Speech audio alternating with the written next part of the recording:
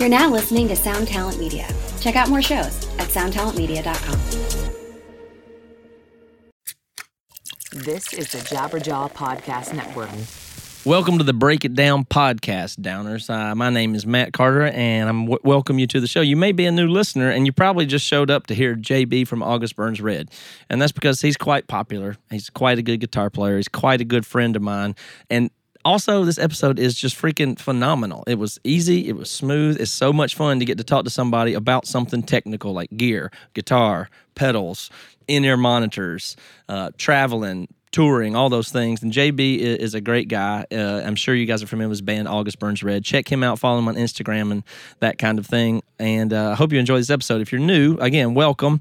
Go to breakitdownpod.com. You can see my website there. And I hope you will just subscribe on iTunes. And if you like the show, check the other episodes out and tell a friend about it. This show is sponsored by Casper Mattresses. And let me tell you why Casper is so good. They're a sleep brand that created one perfect mattress that's sold directly to consumers. So basically, they've eliminated the commission-driven, inflated prices that go along with, normal mattress companies. So it's an award-winning sleep surface that's developed in-house. It's got a sleek design. It's delivered in a small, how did they do that, kind of size box. Also, they offer adaptive pillows and soft, breathable sheets. They make good sleep stuff. I've been sleeping on a Casper mattress for almost 2 years now, and I freaking love it. I sleep great. I sleep better than I ever have before. They have a great quality and a great deal, and this is what I recommend everybody sleep on. You spend half your life sleeping, don't you? You should get a mattress that you really like and that you really care about. It's an obsessively engineered mattress at a shockingly fair price.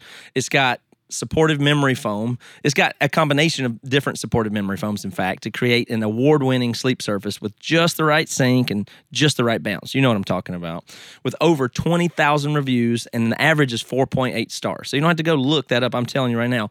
20,000 people averaging 4.8 out of 5 stars. So it's obviously quickly becoming the internet's favorite mattress. So the best part is free shipping and returns in U.S. and Canada, and you can try Casper for 100 nights risk-free in your own home. So you've got nothing to lose. If you don't love it, if you don't feel the same way as I do about it, they will pick it up and they will refund you everything. Easy and painless. So this thing is designed, developed, and assembled in the USA. And all you got to do is go to casper.com/down and use the promo code DOWN. So you get $50 towards any mattress purchase by visiting casper.com/down and then use the promo code DOWN. And that's, again, you'll be sleeping well and you'll be supporting the show when you do that. All right, that's all I got. Oh, I'm sorry. Emery's got tour dates. So if you live on the West Coast, go right now to emerymusic.com and come see us for $10. We're going to be going from Portland down through California into Phoenix next week. So go to emerymusic.com and come see Emery on tour. All right, let's talk to JB. Break it down, Dada. Break it down, oh, break it down. Break it down, oh, break it down. Break it down, oh, break it down. Break it down, oh, break it down. All right. I'm ready to roll when you are, Matt. Well, that's what we're doing right now. We're rolling. So now you can officially, I told you to hold off, but now you can officially ask me how I'm doing. Hi, how are you? I'm doing good, man. How about you? I'm doing well, too. I like your where you're sitting. You see the guitars in the background and everything. What is that, your office or what? Yeah. I actually recently got moved to the basement. Where I'm sitting used to be a ping pong table set up here. And my wife is pregnant, so the room I was using has been turned into a nursery. Right. I meant to tell you, congratulations on that. Oh, thanks, dude. Very good. Very good. I remember you way back when you were just a single guy, just out patrolling all the time. just trolling. Yeah, you know me. No, not at all. But when did we meet, JB? I want to just try to jog my memory. I'm glad to catch up with you today, so we'll spend a little time doing that.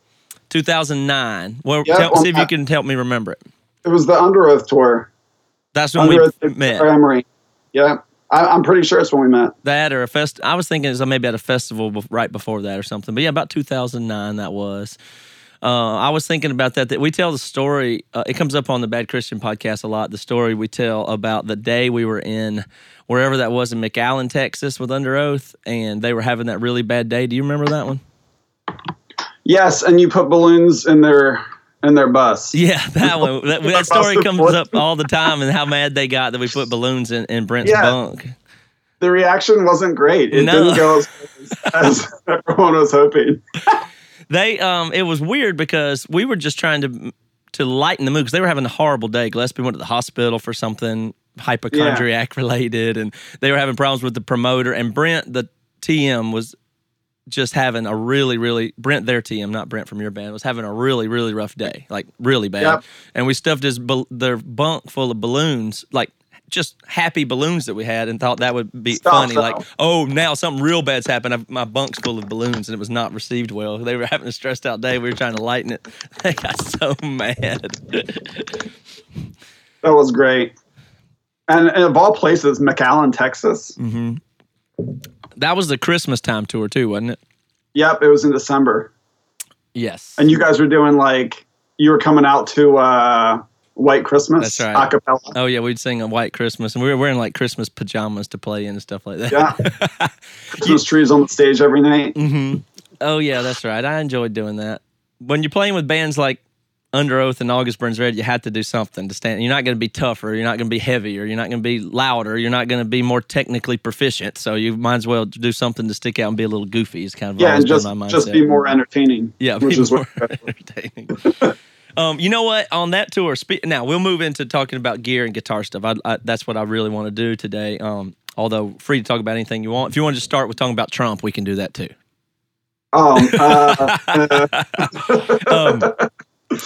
On that tour, I remember, and you may not remember this, but I remember on that tour, I was trying a bunch of different goofy stuff. I'd been recording a lot, and I'd been using amp simulators and things like that. And I took a SansAmp PSA 1.1 rack thing, and I didn't even take a guitar amp on that tour. I remember I didn't really enjoy it that much, but it was just an experiment kind of for me. I didn't take an amp, nothing. And just used two of those, and was the only guitar, and it was only mixed out of monitors and stuff like that. And I remember Tim from Under Oath laughing his head off at me pretty much every night. But I thought it was a pretty neat experiment, and I think it went overall pretty well. But I abandoned it. I'd been doing, and that was about 2009. Since then, I've noticed you and a bunch of other people have made more and more moves toward amp simulators and virtual amps, and I know Brent was playing a Kemper and stuff like that. So I wanted to start there and talk about that kind of thing. Yeah, well, it sounds like you were actually on the cutting edge of that, dude. Because you were just running a DI signal right to the front of house, right? Yep. And I'd have to get them to mix in monitors just so I could hear myself. I just thought it was just an experiment for me. I'd done a million tours, and I'd been using that and enjoying it in the studio. I thought, could I pull this off with no gear? And I did, but ultimately I didn't continue to do it. But tell me about that. Go ahead. Didn't even bring an amp as a plan B. No plan B. Just rolling dirty. So Brent and I are both running digital amps now. Like you said, he's using Kemper. I'm using an Axe-Fx XL Plus. Mm-hmm. And it's funny you mentioned the DI thing because we're leaving for tour in a week, and I'm running a DI signal to front of house for the first time ever. I did it back in 2012 with an old Axe-Fx, and I never got a good tone dialed in. It kind of soured me on the whole idea for a little while, but I've gotten back into the Axe-Fx since I started using it again in 2014. But I was just miking a cab, running my Axe-Fx through a mic'd cab. And I've been doing that for years now, but I think our front of house engineer and I finally got, my presets and patches dialed into a place where we're happier with the tone coming from my DI signal than we are coming from the mic'd cab. So when we A-B them, and it actually sounds a lot better, the DI signal than the mic'd cab. So I'm finally taking the plunge and going full DI.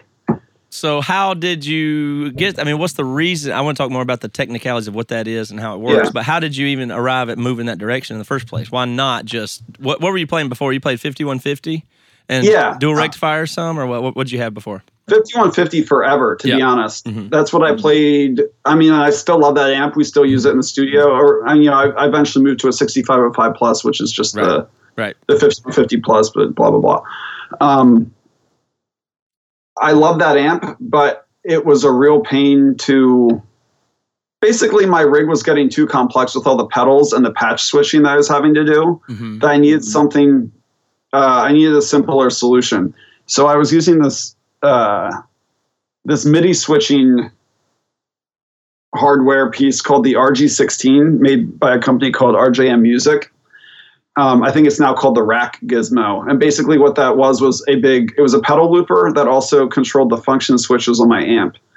So I could hit one button and have it, button one on my MIDI switcher would be programmed for switching my amp to clean while turning on my compression pedal, my delay pedal, my reverb pedal. I could set it to whatever I wanted. Yeah. And I was rolling with that for a long time. I had a rack shelf with like 8 pedals. So all your pedals were back in your amp rig, not in front of you. Yeah. Right. For most of them were. And then I had a MIDI switcher on my board up front. Mm-hmm.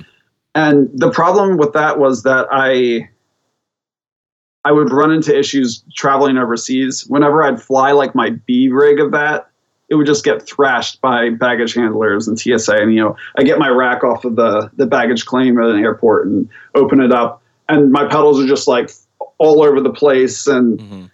it became kind of an obsession for me to like get this thing working where I could fly it and it wouldn't get destroyed by people throwing it. And I never quite got it there, and it started to malfunction live, and I was really reliant on everything working perfectly, and it just because if something goes wrong there, you can't reach down and bypass a pedal by pulling out a George L and skipping the tube screamer and going right to the delay or anything. I mean, it's back covered up in the rig. You can't even see it. You can't troubleshoot it. All that. Endless cables. Yeah. Just a massive. I mean, I tried to like zip tie them together as best I could, but it was a mess. Mm-hmm. It was messy. I mean, it was a good solution when I was at home in the States, and I was able to take like my big stack of 2 amp heads and a 12 space rack and all my stuff. But I just couldn't pull that off in Europe. It was too much gear, and I couldn't fly it all over. What were the pedals that were in that? If you can remember specifically, what's the normal chain for you, analog way? Yeah, I had in the effects loop. I had a Boss DD7 delay pedal, mm-hmm. a Boss RV5 reverb, and those might have been the only effects pedals that I had in the effects loop. Everything in front was I had a compression pedal. It was a Maxon compression. I forget mm-hmm. what the exact one, little black guy. Yeah. And I had a Ibanez TS9 overdrive pedal. Mm-hmm. I had a T-Rex octave pedal. It was purple. I can't remember exactly what it was called. Octaver, maybe. Mm-hmm. Sick pedal, though. It sounded awesome. And I had a 10-band EQ by, I can't remember who made it. It's a pretty common, EQ pedal though that I used on my clean channel. That's all I can remember right now. Mm-hmm. And then imagine you noise suppressed or gated somehow. Oh yes, I had a noise gate, and that was also racked up. I used the Boss too. Yeah, it was just on that pedal shelf with all my pedals. Yeah, yeah. And then I powered everything with for a while I was powering everything with the Voodoo Lab pedal power too. But that didn't do voltage switching, which became a real headache when we went overseas. Mm-hmm. So I started getting into T-Rex power supplies. I was using a fuel tank for a while. And all you had to do is they can take 220 right into it, just with the. You just flip a switch. Flip the switch. That's right. Yeah. Yep. Which was crucial. But now I feel like all the gear I have, like in my current rig, I don't even have to flip a switch. Like it just takes whatever voltage you put in it. Which is really convenient. Okay, so you're doing all that and you're having problems with it, and then meanwhile, you might have been. There's been a lot of people in the meantime. I've seen the rise of Axe effects be a real popular thing in heavy music. So you were seeing other bands using that and pulling it off live. Like, how did you get influenced to start going that direction? Because Kemper's a whole different thing. Kemper, if people don't know, Kemper is an amp and signal chain model or emulator where you manually go through and mic up a signal chain and an analog amp and analog pedals and record the sound into it, and then it sends it back. which is very cool. And we used a Kemper on almost our whole last record for almost all the guitar sounds, but tons of different amp captures in there. But the Axe Effect is just a native processing pure thing that does the amp, does the pedals and the cab emulations all in processing. It does anything you want, and you can even do amp capturing like the Kemper. Oh, it does that too. Yeah. It does. Yeah, it does. It does it all. I've never done that. I mean, I'm using a factory amp that I've EQ'd the way I like it. But, so you started seeing people out on the road with those? Like, where did you get into that? They were getting popular. Our buddies in Between the Buried and Me started using them, and I've been like one step behind them always as far as gear goes. They're the ones that told me about the RG16 and, you know, my RJM Mastermind foot switch, and I got that whole idea from them. And then they graduated to Axe Effects, and I was like, well, maybe I should check this out. And I got one in 2012 after I tinkered around with it for a while, and I took it on a tour in Southeast Asia and Australia. And that's the first time I was running just a DI signal, and I did not have it dialed in well at all. Sounded really digital, just didn't sound real. I was never happy with it. Our sound guy wasn't happy with it out of front of house, and I sold it to a buddy at home as soon as I got home from that tour. And then, like I said, I switched back after doing my analog thing for a few years and having it get destroyed by TSA and baggage handlers and stuff. But I mean, we were touring with like every metal band we went out with. It seemed like they were using digital amps, and I was like really stuck in my old ways with all my analog rig. I had spent so much time and money building that thing out, so it was like a big commitment to like just abandon this. But it's more than that. It's not just the time and the money commitment. There's a purity aspect to it that I want to get to. Like, I mean, there's a philosophical like whole. It's just a whole thing there. I mean, like you enter into DSP and processing for rock, guitar, for heavy metal and rock guitar. Something about that many people oppose, and I think anybody that's being honest has to admit that's a new. What are we at some point? You just go, wait a minute, what are we doing? What's going on here? Like it's a little bit weird, isn't it? It is weird, but I think it's important to remember that if you get stuck, I mean, things evolve and change and improve always, and music and guitar amplification and pedals and it's no different. I mean, I gave this example to my buddy recently. He was complaining. We were talking about the commissioner of baseball talking about adding for extra innings, putting a runner on second base. Yeah, for starting extra innings. That's just something they're talking about to try to move the game along. So we don't have so many 15-inning games and go until 2 a.m. Yeah, because 15-year-old kids who are stuck on, their attention spans are shorter and they want the games faster, and it's important to keep the next generation involved. Anyways, my buddy's like, oh, that's so dumb. Like, I hate that rule. They have to learn how it was. It's the old way or the highway. And I'm like, dude, like, would you be stoked if Apple stopped making iPhones after the first one? Like, you just want the original? Or like, would you be stoked if we just were still riding around on trains everywhere and no one developed cars? And so things improve and technology pushes forward, and music is no different. Well, there's a parallel there with baseball and music. Baseball is probably the most of any sport that is like that. That they don't want to mess with it. There's a lot of purists. It's about the history and the culture more. NFL changes the rules every freaking year to make sure all the time, and they need to, and they're successful because of it. Because things don't stay the same anyway. You bring up a good point, because things don't stay the same anyway. That's a rule I use for everything. It's podcasting, music, your marriage, whatever it is. Nothing stays the same. It's just a matter of do you want to be in charge of it or not? Do you want to be driving? It's going to change no matter what. Do you want to be driving or not?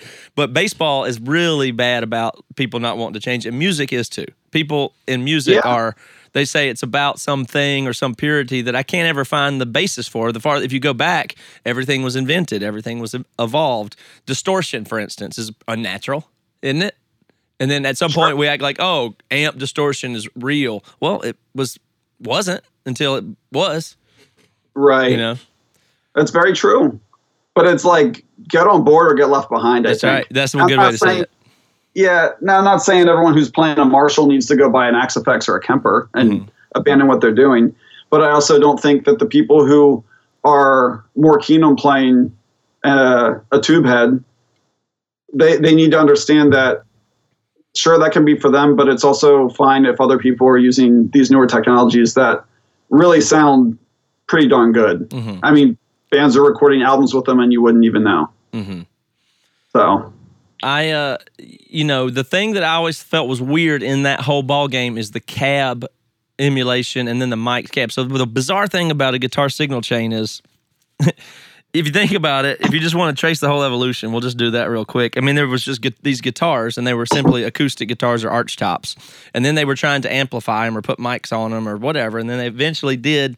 And then the first electric guitars were just supposed to sound like acoustics, but they unfortunately couldn't recreate it. And you have that really plinky, clean, happy little sound like Les Paul and Mary Ford or something, that kind of sound, which is pretty neat. It's super clean and real plinky. And then it got to be louder and louder, bigger and bigger stuff, and then people start to drive those amps harder and harder, and then distortion and gain were really unfortunate byproducts of that process that people didn't like, except for it got to be part of the sound, and then that's what people started liking. I played my guitar for my grandpa one time, and he said, no, something's wrong. Your speaker's broken. It's got a hole in it, because I was using distortion. He said, your speaker's broken. You need to get, that's what he kept telling me. I had a hole in my speaker. But to him, that sounded wrong, and it was not right or whatever. But me, that's the exact sound I was going for. And then now we start using processing chips and pedals to make distortion, even before it even goes to the amp, and so on and so forth. And then the weird thing about guitar is it goes through into the cab and out of the speaker, which changes it unbelievable. It's probably the biggest transformation almost of a sound. Like a DI, if you plug the line out of a head into a recording device, it sounds horrible, or at least it sounds unnatural, or something you're just simply not used to. But if you took your stereo and ran it through a Marshall cab and tried to play like a Dr. Dre song out of your Marshall 412, that sounds horrible too, in a different way. Like the frequency response is totally different. And so it's really hard to and then on top of that, the sound we're used to hearing on guitar is a SM57 put in a specific spot on the cab, and then run that through a board and then outside of PA speakers. So it's, by the time it comes out of a PA speaker that you're hearing a live band play through, it's the most mangled, different, very specific, and almost random. It's almost random that it sounds the way that it does in a way. It's not really, at no point was it ever designed to be what it is. It's just what evolved. There's a lot of hands or, a lot of people who can affect that sound in a live setting before you're hearing it as, someone in the crowd, that's for sure. And so it's so the part that gets real weird when you're trying to recreate stuff in digital is that part between the speaker and then from the speaker to the mic. That's the part that always I feel like gets lost, or traditionally gets lost when you're doing amp emulation. That's what I was trying to get to. But you feel like that. And then the next problem with that is stage volume, and how do you monitor? Like, tell me about that. Okay, well, I'm monitoring. I wear in-ear monitors, so another super unnatural thing to do. Yeah, no kidding, and that takes some getting used to. But now I can't play. Well, I could play without, but I would much prefer not to play without my in-ear monitors. So I have Ultimate Ears. That's the company that made my in-ear monitors. They're sick, and we run all of our I guess all of our lines go into an X32, which is just a little rack unit console that you run all the lines into, and then we control our volumes with an iPad actually, which I think a lot of bands are doing now. It's a cheap portable solution to you can mix your own wedges or in-ears with it. Yep. And what's awesome about that is you play a show in Philly and you got your mix all dialed in, it sounds sick. Go to the next show the next night in Baltimore and you don't have to touch anything. If everything is set already. So I don't hardly ever touch my in-ear mix, which is nice. I mean, the only thing I might adjust is like turn my volume up of just my guitar like slightly in my ears, or turn it down slightly. I mean, I'll go weeks without touching. That's amazing. touching my mix. Are you using stage volume at all? Do you have cabs on stage or powered speakers in the back line or what? We do. And like I said earlier, my cab has always been mic'd, and I'm just now on this next tour, I'm rolling with a DI signal instead. But even more so, my mix should be changing even less now because we're eliminating another variable in the mic because that mic gets taken off every night when you pack up and then it gets put back on. And if it's not in the exact same spot, your tone will change slightly. Yeah, if it's angled different, it sounds way different. Right. So now that I'm going to be running that DI signal straight into my in-ear monitors, I mean, my tone is going to be the same every single night. And there's no tube variance, your amp, I guess, technically could sound a little different from day to day, your tube amp. Not that I'm not saying that I have an ear to hear those nuances, but I guess that's the thing. So there's a lot of consistency in the way we're running our live monitoring, which is really nice. And so, what is the stage volume then? Why do you need? What do you use? Do you use guitar cabs or powered speakers? And what's the point if you have in-ear monitors? Well, the point was obviously I was miking it, and that's what was getting sent to front of house for forever. I mean, until, like I said, this upcoming tour. The point. In some venues, there is no point to running a live cab. I'm running a Mesa Boogie Recto cab. Mm-hmm. That's what I've always run. I love them. Depending on the tour and what our backline setup is, I'll be running either a 212 or a 412. And I guess if you're playing like some big 2,000 cap theater with a great PA, there's no point in having a live cab on stage because no one's going to hear it. But if you're playing like a 500 cap club and there's no barricade and people are right up against the stage and, some people might even be a little bit in front of where the PA is, up under it, then you might want a little stage volume just to fill in that sound for the people who are in up close. Yeah. And I think that's important. And it's, it's kind of cool.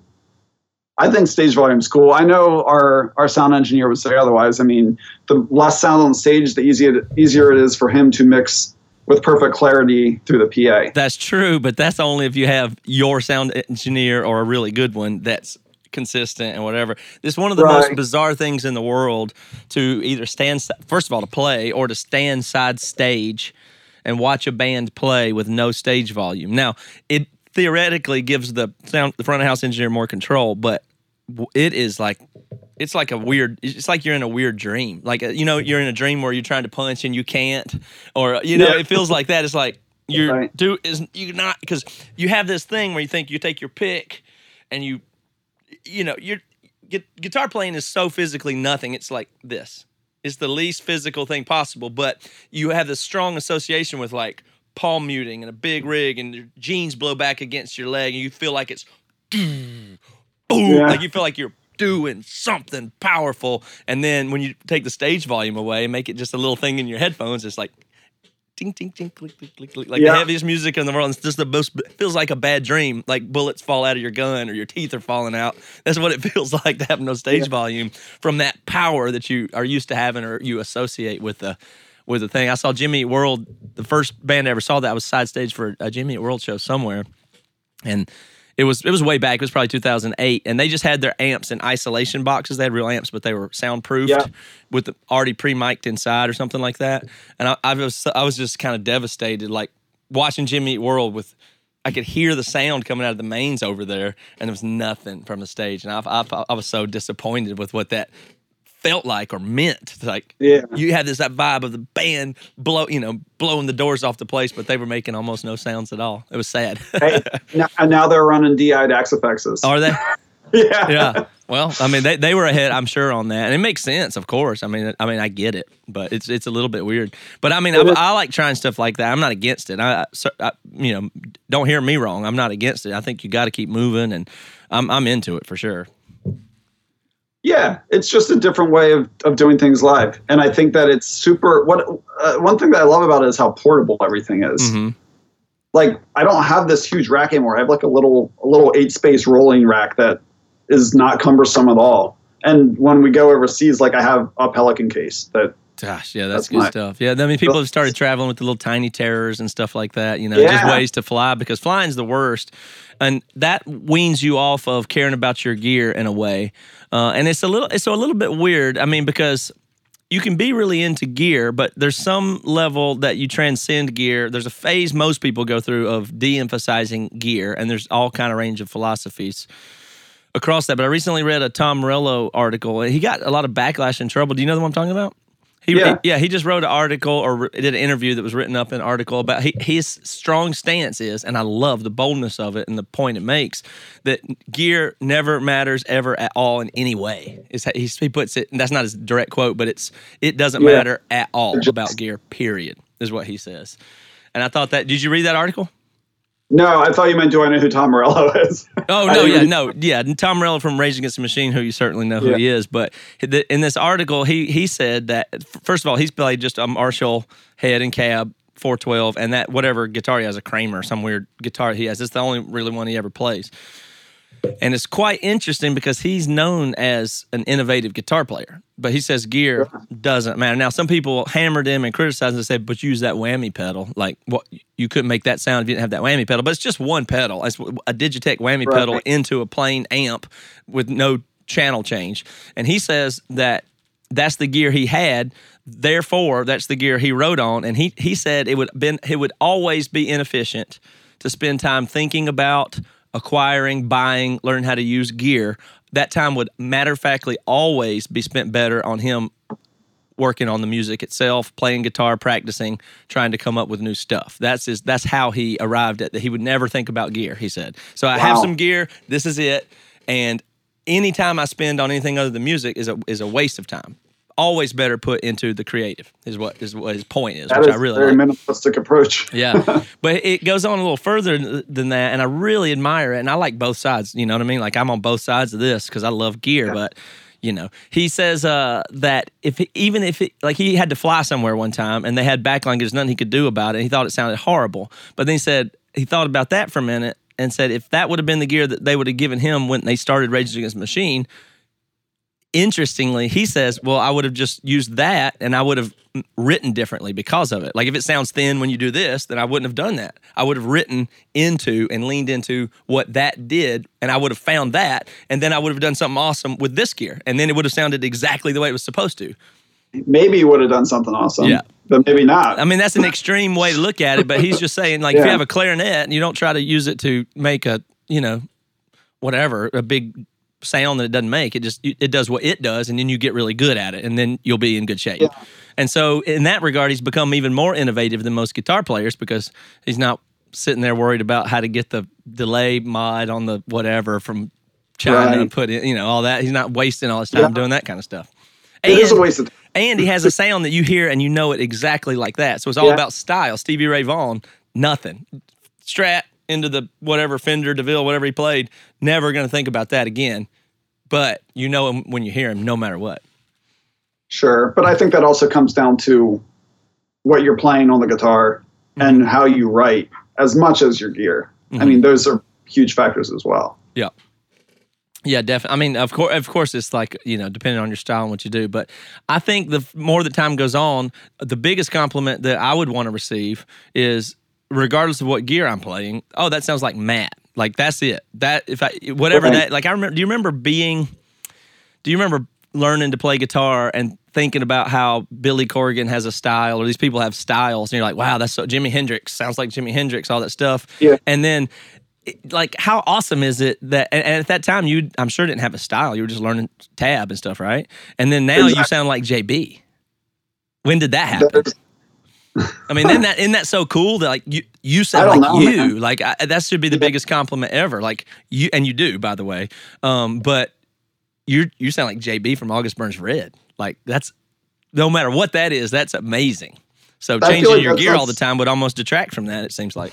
Not that I'm not saying you doing this digital. I'm just going both sides. No, I know. Well, then the whole digital thing. I mean, I'm trying to replicate what my 5150 sounded like. That's like, I'm not trying to change my tone. I'm just trying to change the way I get my tone, I guess. But as far as like having your sound, I don't think that's something that you can even like. I don't think that's something anyone realizes about themselves. That's something people realize for you. Yeah. someone might eventually, like, I couldn't tell you when I like fell into my sound. No, I know you can't pinpoint the moment, but I just want to reinforce to you and congratulate you in case you hadn't realized that you're JB from August Burns Red and you sound like you, and we know it when we hear it, and that is awesome. I mean, that's really exciting to me, kind of reflecting on it. And in fact, I have a track, I think I have a good example that I'm going to play in a minute, but it's real weird for me if I can fly somewhere in and just say, get backline, I just say, I try to get, it's so simple. Like, I don't care what it is. I'll carry my guitar, maybe my pedals, and then I'll just show up and say, just whatever. It'll sound like me. Like, that's a feeling that I feel like a mature. I'm not trying to like show off or brag, or whatever, but I'll show up, put an amp on the stage, and it'll be me. Like, that to me, it feels just super, super good. That's kind of, plus, on the other hand, I've had to make a different set of decisions given that we don't have a front of house engineer. That we've been able to develop and keep. We don't play 2,000 cap rooms. The biggest we ever played is 500. Those kind of things. So what we do is totally different than what you do on scale and size. But I've kind of gone the opposite direction lately, and I just play a combo amp of whatever's there, and I'm just going to go and tweak it and make it sound like me, and then I'm going to be me, and it'll be okay. And that's what I've been doing lately. I really get it. We don't use click tracks or in-ears, nothing. Yeah. We don't even do not even tracks, nothing. Such freedom. Yeah, it's different. Like, it makes you think a different way. Like, but it's you're a rock band. You're just playing a rock band, Yeah, it's totally different. It's pure. But we spent years building the big rigs and getting the click tracks and the tracks and having the interface and all all that stuff, which is really fun too. Yeah. That's what I'm saying. I like getting in spaces where it's difficult and I don't know what I'm doing. Now I'm paying attention all of a sudden. Like, I kind of like things to be chaotic and different all the time. So that's me. Sure. But to the point, let's see, we'll play a little bit of music here. To the point of you sounding like you, I'll give a really good example of that. I'm sure you remember, that's a dumb question to answer, but do you remember when you played on an Emery album? Yes. I don't know if anybody, it's not our most popular song and not even our most popular album. It's called We Do What We Want, but you were coming up, I guess y'all were in tour California, and it was like you were going to be in town, and I was in the studio working on our album, and we're like, we should hang out. We were in Seattle, I believe. Yeah, you were just coming up the West Coast. Oh, okay. And I was like, we should hang out when you get into town. And I was like, why don't you actually come in? I'm in the studio anyway. Why don't you come in and play on a track? That'd be fun. I don't know if people do a lot of collabs like they do in rap or whatever. I thought it'd be fun to have JB come in and do this. So I left a spot at the end of a song that I was arranging, and I sent it to you. You tell. How do you remember that? And I'll play the track in a minute. Here's what happened. Yeah, you sent me like what you had so far. I don't know if it was a demo or just what you had tracked so far. And I did what I would have done with an August Burns Red song. I tabbed out what you had written into my I thought that was so crazy that you do it that way. I wanted to highlight that. So you started by taking what I already had and you wrote it into Tab on this tiny little toy laptop or something. I don't know what it was. Yeah. It's a program called Tablet that I've been using since Thrill Seeker back in 2005. And so I wrote out the chord progression and, put a little drum beat over it. In Tab? That's how you think, in Tab? Well, no, not necessarily, but it's nice. It's a good tool for me to be able to, like, visually see what I'm doing and to, number one, remember what I'm playing. Mm-hmm. If I write something cool, I'll be like, and like tab it out quick. So then I can, move on to the next part without having to like memorize how to play this part. But most people would just record it on a handheld recorder or voice memo. So you want to put it visual into a Tab. That's what I find bizarre. Well, and I also, I guess the reason we started doing Tab was when I'd write a song, I didn't have to sit down with the rest of my band and be like, here's how you play this. Mm-hmm. I'm like, here's the Tab, go learn it. I like that. It's like, it's a teacher. I mean, and we're all used to using it now. It's way easier than sitting down and trying to explain every little riff and part to someone. But anyways, for this Emery song that I played on, I tabbed it out and then I would just loop the part over and over and just kind of jam over it with my little Roland Microcube practice amp backstage. Mm-hmm. And as I, figure out what I wanted to play, I'd just tab it out and then I probably sent you the Tabit demo. Yeah, you did, and I loved it. I thought it was so cool. I was so excited about it. I had no idea what you were going to do. I just wanted you to do what you would do, not what I would do, and that's how it turned out. Do you ever write directly into the tab? Do you ever start by typing the numbers on the strings on tab and then listen to what it sounds like, or do you always play it and then type it? I almost always play it then type it. Okay. Seldom do I. There's a part in a song from our record Messengers that I wrote on tour without a guitar in my hand. It's like a thrashy riff in a song called The Balance. And I really don't like this part at all anymore. I don't even know if I liked it at the time. I didn't write it with a guitar in my hand. It's an awkward part to play. It doesn't really make a lot of sense. Yeah. And that's one example of a time I can remember just writing something out before I played it on guitar. It's definitely not, it's better to play it and then punch it into tab it. But when you look at that tab stuff, does it mean anything to you to see 14, 16, 18? Yeah. You know what it sounds like by looking at it in the way that somebody like me or somebody better than me looks at notation and can see. Like I can look at notation and see a major seventh chord. I know what it sounds like when I look at it to some degree, not perfectly. It's like reading the Matrix essentially. Like, you know what I mean? Like you could just, what it means eventually if you see it enough. Yeah, I don't know if I'm that good at it. I feel like I can like hit play and read along and almost like play along with it too. Wow, that's a skill too. Now, that's called Guitar Hero, I think. It's like that. I mean, if you just tab something random out and hit play and told me to play along to it, I couldn't do it. But if I'm refreshing like an old song and I can just look at the tab and be like, oh yeah, like that's how that breakdown goes. I can just kind of see it coming and play along to it. I just thought that was so neat how you had it. You brought the little laptop and you sent it back to him. I was like, oh, it's awesome. And then you got it, and then you're on the tab, and you sit down, and we tracked it in with an emulator. We didn't use a real amp, and we sat there until we got it, and we did the harmony. And you know what I can't remember? I played the song live. It's really fun for me because we played the song live a bunch, and I get to play this solo that is not at all in my style, but I can play, of course. And so it's really fun. I don't remember if I tracked even the harmony on the record, or you probably did both parts, and then I subsequently learned it. But I'll play it for you, and you can hear, as far as the Emery thing goes, it's nothing I would ever do. It doesn't sound like Emery at all. I'm sure some people never knew it was you and thought, Matt can shred, which I would never write in that style, but I get to play it live, so it's pretty fun. You can shred, though. I can copy your shredding. I mean, it's not, my brain doesn't think that way. That's still shredding. To your point there, that's a whole nother issue, but maybe shredding is one of those things that's very much where you develop a vocabulary by strict emulation and tab. Like it's less, well, it'll sound like an insult, but shredding can be less melodic.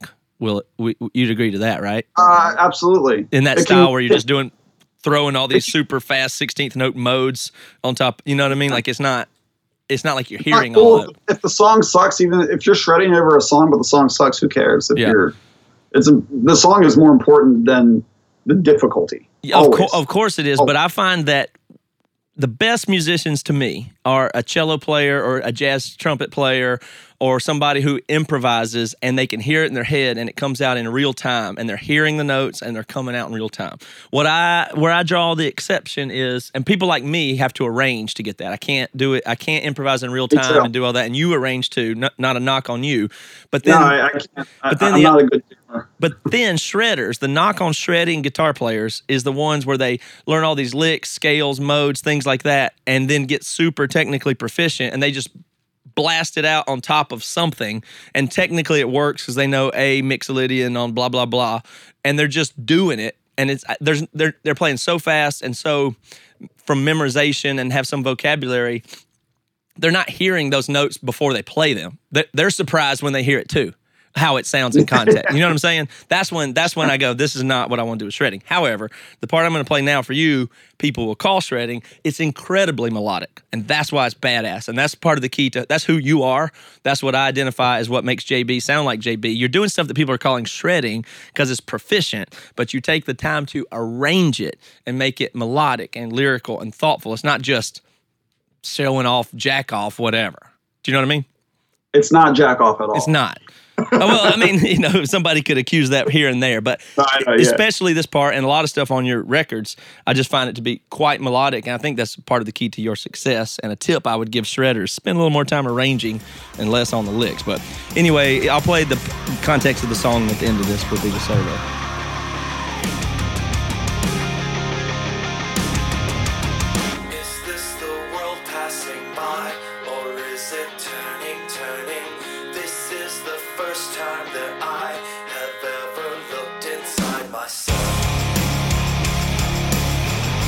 was the first time that I ever looked inside myself.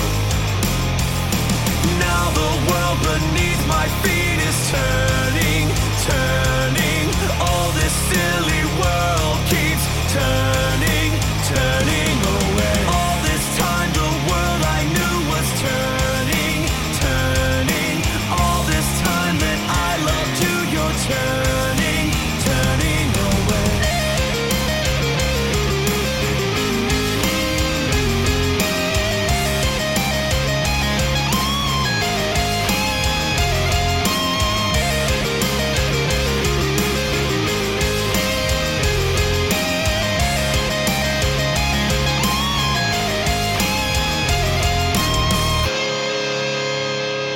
Nice work, JB. Thanks, buddy. Hey, you recorded it. Oh yeah, well that's the easy part. I didn't even use a microphone to record. I just put it on 11 or amplitude. I don't know what simulator it was, but I think it was 11 Digi's simulator there. That whole record is all amp simulations. There's no amps on it. Really? Yep. But you know, it's easier in the studio to get right. Live is where I've always had problems trying to get it to work. But it's weird. Some people use amps live, and I don't know. There's no rules to it, and that's the rule we use in recording. At least is if it sounds good, it is good. So that's exactly the way I think of it. What else do you want to talk about? I don't know, man. I have a signature guitar coming out. Do you very really? soon. Your green Ibanez is your design, right? That's right. Yeah, Ibanez is releasing a signature model of, I guess, my green guitar, the one back here. Yeah. Grab it. So, I mean, it's not this one exactly, but it looks like this, and it's pretty sick. I think it comes out in like August soon. It's coming out soon. Oh, yeah. So that's exciting. I know something else I wanted to say or pay as a compliment to you is I think a lot about this. I'm like I told you, I'm bad. I don't know that I'm bad on attention span exactly, but I like to do different things pretty intensely and with focus for maybe a few years at a time or months, but I don't continue to do the same thing. So as a guitar player, for instance, I always wonder, should I not be doing podcasting and try to learn recording and try to do all these other things? Should I just have gotten better at guitar for my whole life? And I always think, what would my path be if I, because there was times when I was practicing guitar 4 hours a day, 5-6 hours a day. I didn't think it was practicing. That's just what I was into, and that's how I got good at guitar. And then when I did get good at guitar, and especially got out on the road, my life changed, and then I didn't never do that again. Like I never play guitar at all, and I always think about how wrong that is. It feels wrong. Like I was good at it. I was able to even make a career out of it, and then I kind of stopped doing it at that level. And I wonder, for the last 15 years, what if I just made myself care about guitar primarily, not business, podcasting, recording, whatever other stuff? Maybe I'd be really good. Maybe I'd had better career as a guitar player and stuff like that. And I always think, because I mean, look at JB. You live and love and breathe guitar. You put those licks up on your Instagram, which everybody should follow. It makes me kind of angry at you for loving guitar so much for so long. Well, I do love guitar, but I can't say that I'm like sitting down playing for 4 hours a day though either. No, but you live it. Like you're still guitar is your thing still, right? Yeah. Yeah, it is for sure. I mean, I just haven't, I guess ABR has done well for years, and I haven't had a great opportunity or a break to go and try to do something else. I don't know that I really want to do anything else That's either. Right. Like, That's what I'm saying. You're not bored of it though. Yeah, no, I'm not. Like from my brain, I can't. I'm not bored of guitar, but if I'm playing guitar now, I want to learn big band jazz on an acoustic and learn to improvise jazz. Like if I was sitting down on guitar and had free time, that's what I would be doing. But how are you not bored with it? Like you're clearly not, and I don't think you should be. I'm just saying from my brain, how do you not get bored of playing metal guitar? Well, I sometimes get bored of playing metal. I say to my wife sometimes if we're just like in the car driving and listening to something, I'll be like, oh man, like it'd be cool to be in this band, like, and not have to work so hard, I guess, at playing hard things. That's something I think about. I mean, it's one of the reasons I have to play guitar as much as I do is because the stuff that I write is still hard for me, even old songs. I mean, it's still hard. If I don't practice it, then I lose it. Yeah. So I have to keep up with that. I mean, this morning I just was practicing for our upcoming European tour. I mean, just playing through songs playing through Messengers. I mean, it's your job, but you ought to be practicing. You know what I mean? Like, you should. I don't know why that doesn't click with me in that same way, but of course you should be practicing. Your damn job. Right. It is definitely my job. And I treat it as that. And I like having, like, I take it seriously, I guess. Mm-hmm. So I want to keep up with it. And I want to do a good job, and I want to play well live. But it's not hard. Like, you enjoy it. I mean, you're like, oh, crap, I hate doing this, but it's my job, and I need to pay the rent or whatever, mortgage, whatever. No, yeah. I mean, some days you don't feel like practicing, but it's definitely more fun than punching a clock at the grocery store. I mean, that's what I was doing before I did ABR. I was working at a grocery store. So, are you a lot better at guitar than you were, let's say, 5 years ago, or does it all just keep? I mean, does it feel that way? I think I'm better, but it's like.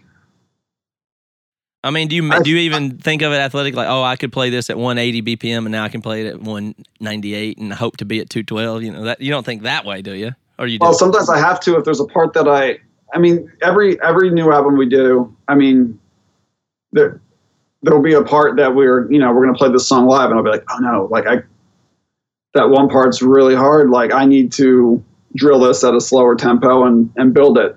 And there's parts, we have a new record that we just finished recording earlier in this year that, we're starting to prepare some new material and stuff. And I'm having to sit down with the metronome and drill and start slow and build up again. And that's like not the sexy fun side of playing guitar, but it's kind of necessary, especially if, like, I don't want to get on stage and blow the solo. Like, I need to practice it and get it slow and get it down. That's what it was like when I had to play that part for the tour. Everybody's like, are you going to be able to pull it? I was like, I'll pull it off. Don't worry. But it's still coming in at 1 day, 2 day. The night before, I didn't really have it licked. I just, the day of, I'm drilling it before our first show we played that. Like, I don't normally do that with our music. I just kind of know it or whatever. But learning that, I was like, first of all, during the middle of a solo, worst. I mean, if I make a mistake in a chord somewhere, okay. But when it's me playing a shreddy solo to show off, and then you mess up, you look like an idiot. Yeah, and it happens. I mean, it happens to all of us. You have that happen sometimes? You'll get up there and do like brain fart or a song you haven't done in a while, or you go, oh, I'm actually unprepared on this European tour, stuff like that? Well, I hopefully won't come to a whole tour unprepared, but if we do like a one-off show, we'll be, for instance, we just did a festival up in Quebec. We hadn't played a show for maybe a month before that. And when I go into those shows, I practice and we do a couple rehearsals as a band stuff. But my mentality coming into that is like, number one, I don't want anything to go technically wrong with my stuff. Like, I don't want my wireless to cut out, or like, I just want no technical issues for anyone. And that, number one, that's like, if that happens, it's already like a good show by just like the baseline of a good show. And then number two, I'm like, just don't forget how to play any of your parts. Like, if you play, maybe I'll slop through a section, but I still remember how to play it. It's not like I had to stop or anything, or like I didn't forget and stop. And if I can get through all the parts and nothing goes wrong, then chances are almost everyone in the crowd is going to go, cool, yeah, that was a good show. They're not going to hear the slight nuance or the slight imperfection in my right hand while I'm tremolo picking apart if I'm not like perfectly consistent or something like that.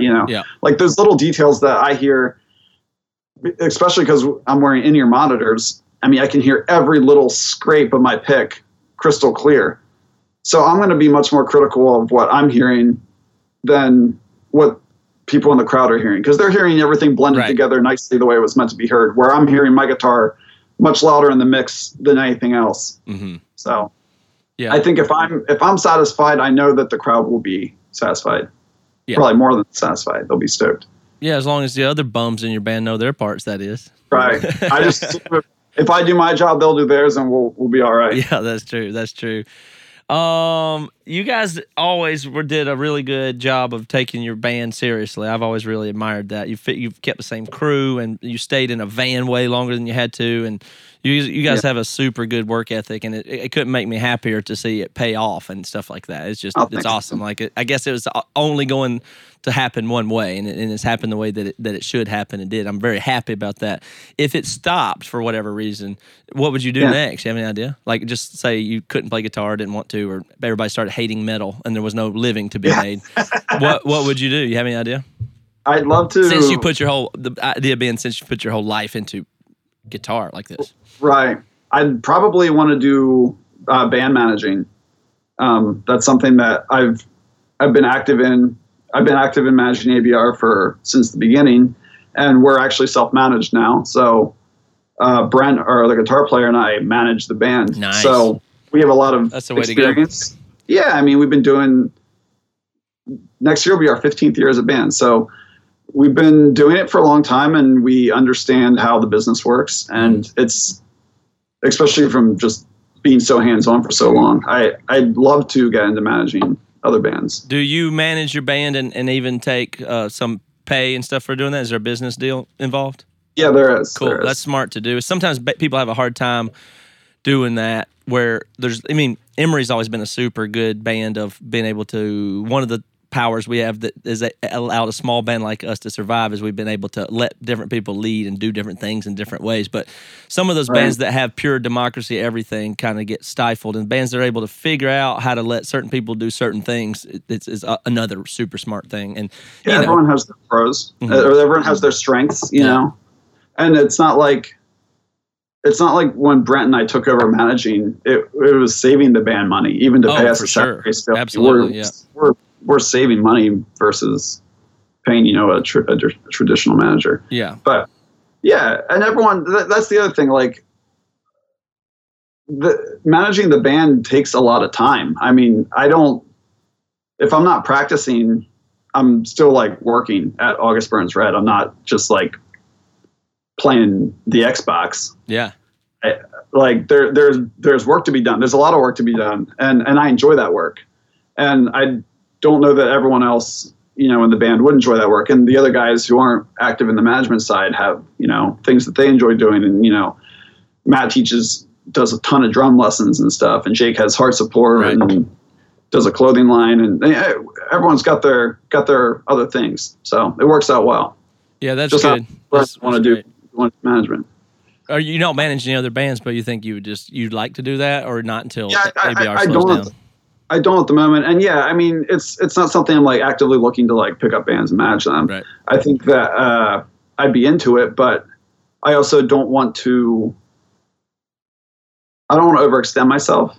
I think that ABR is still very busy, and we're doing a good job of staying super on top of everything on the business side, and I don't want to take on like a couple other bands and then suddenly August Burns Red starts to slip on the business side. I think that would be foolish. How that's really weird to just to make that connection. If you think about it, I talked to Tim from Under Oath a good bit, and he comes on podcast whenever, and I identify Tim and me as having similar roles in our bands that we do, where we run a lot of the business and get stuff going and arrange the music and are very particular about some of that internal stuff.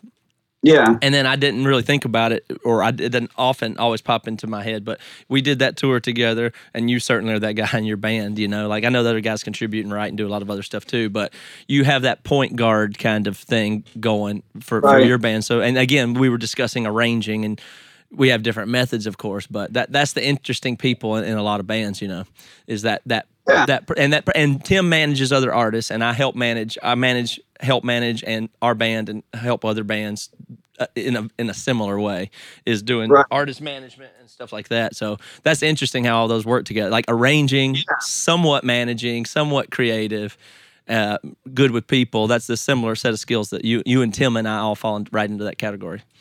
We should start a management company together.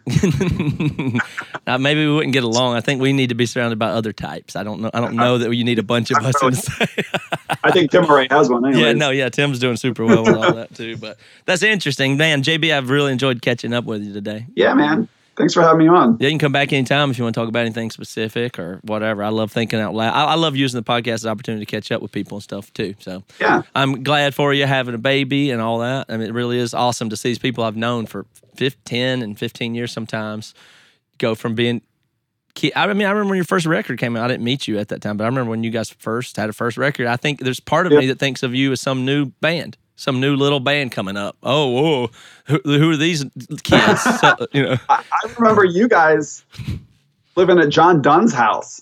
Oh, really? Like, talking about you guys crashing at his apartment up in Seattle. Like, he's like, yeah, it's really Emory. Like, when we were getting signed, I think you guys were still maybe in that. That's right. Like, living in his apartment. Yeah, we were staying in his apartment. Yeah. Our guy that signed us to Solid State. So that is funny. It is. We got some history, Matt. Absolutely. Well, we got a long way to go. Life can be long sometimes. I think. I mean, I keep thinking like, are we almost done here? Like, but no, I don't. I don't know what I'm doing, and I'm doing this now, and that's what I'm saying when I'm asking that. I cannot imagine what I'm doing now, playing music and doing this, or what you're doing. I cannot imagine 5 years from now it's just the same, and certainly not 10. But we got a long way to go before we die, I hope. So I don't know. Right. I don't know what we're gonna do. You'll figure it out. I mean, we'll run into each other and keep doing stuff another decade and another, I imagine, because it's not like we're about to go work at factories. I don't think that one's going to happen. So no, that is definitely not on the plans. Yeah. Well, onward and upward, and enjoy talking to you. Thanks, JB. Man. Yeah, all right, buddy. We'll see you later. You've been listening to the Jabberjaw Podcast Network, jabberjawmedia.com.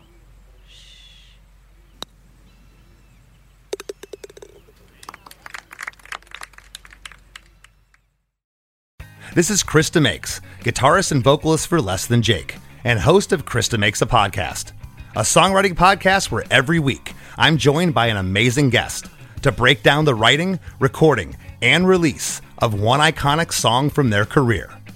In our giant evergreen back catalog of episodes, we've had rock legends such as Dee Snider and Huey Lewis, punk rock favorites like Mark Hoppus, Fat Mike, and Brett Gurewitz, and up-and-coming artists of today such as Liz Stokes of the Beths and Genesis Owusu.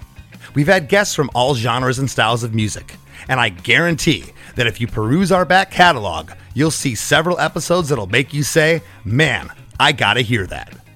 Whether you're a fan of music or a creator of music yourself, you'll take away a whole new appreciation for the songs you know and love. Krista Makes a Podcast is available for free on all the places you could possibly listen to podcasts, and new episodes come out every Monday. Bonjour, this is Fabulously Delicious, the French food podcast. I'm Andrew Pryor, and every week I bring you the wonderful and fabulous people involved in French food, whether they're here in France like me or from around the world. Each week, we dive into a specific topic, be it a French dish, an ingredient, or a French cuisine cooking technique. My guests are all about French food, so come join me on Fabulously Delicious, the French food podcast. Bon app!